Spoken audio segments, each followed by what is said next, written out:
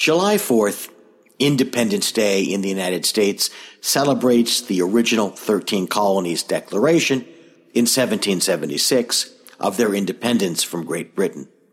But July 4th wasn't the day of actual separation. The separation came into effect on July 2nd, 1776, the date on which the Second Continental Congress approved a resolution declaring the United States of America as free and independent states. In fact, historians believe that the Declaration of Independence wasn't fully signed on July 4th. Some signatures were apparently obtained on July 2nd, and there's a record of a signing ceremony in August 1776. But the exact date doesn't matter.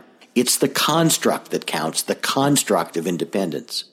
Independence and its antipode, dependence, are constructs equally applicable to your business and to yourself.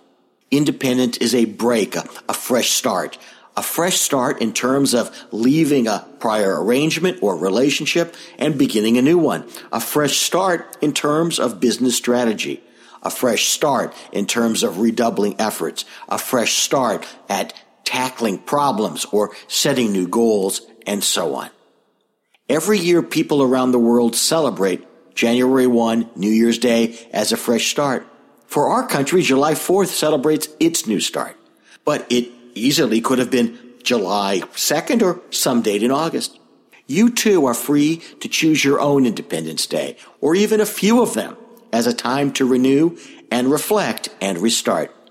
Hot dogs, parades, and the red, white, and blue are all a part of our nation's Independence Day. You get to choose what's a part of yours.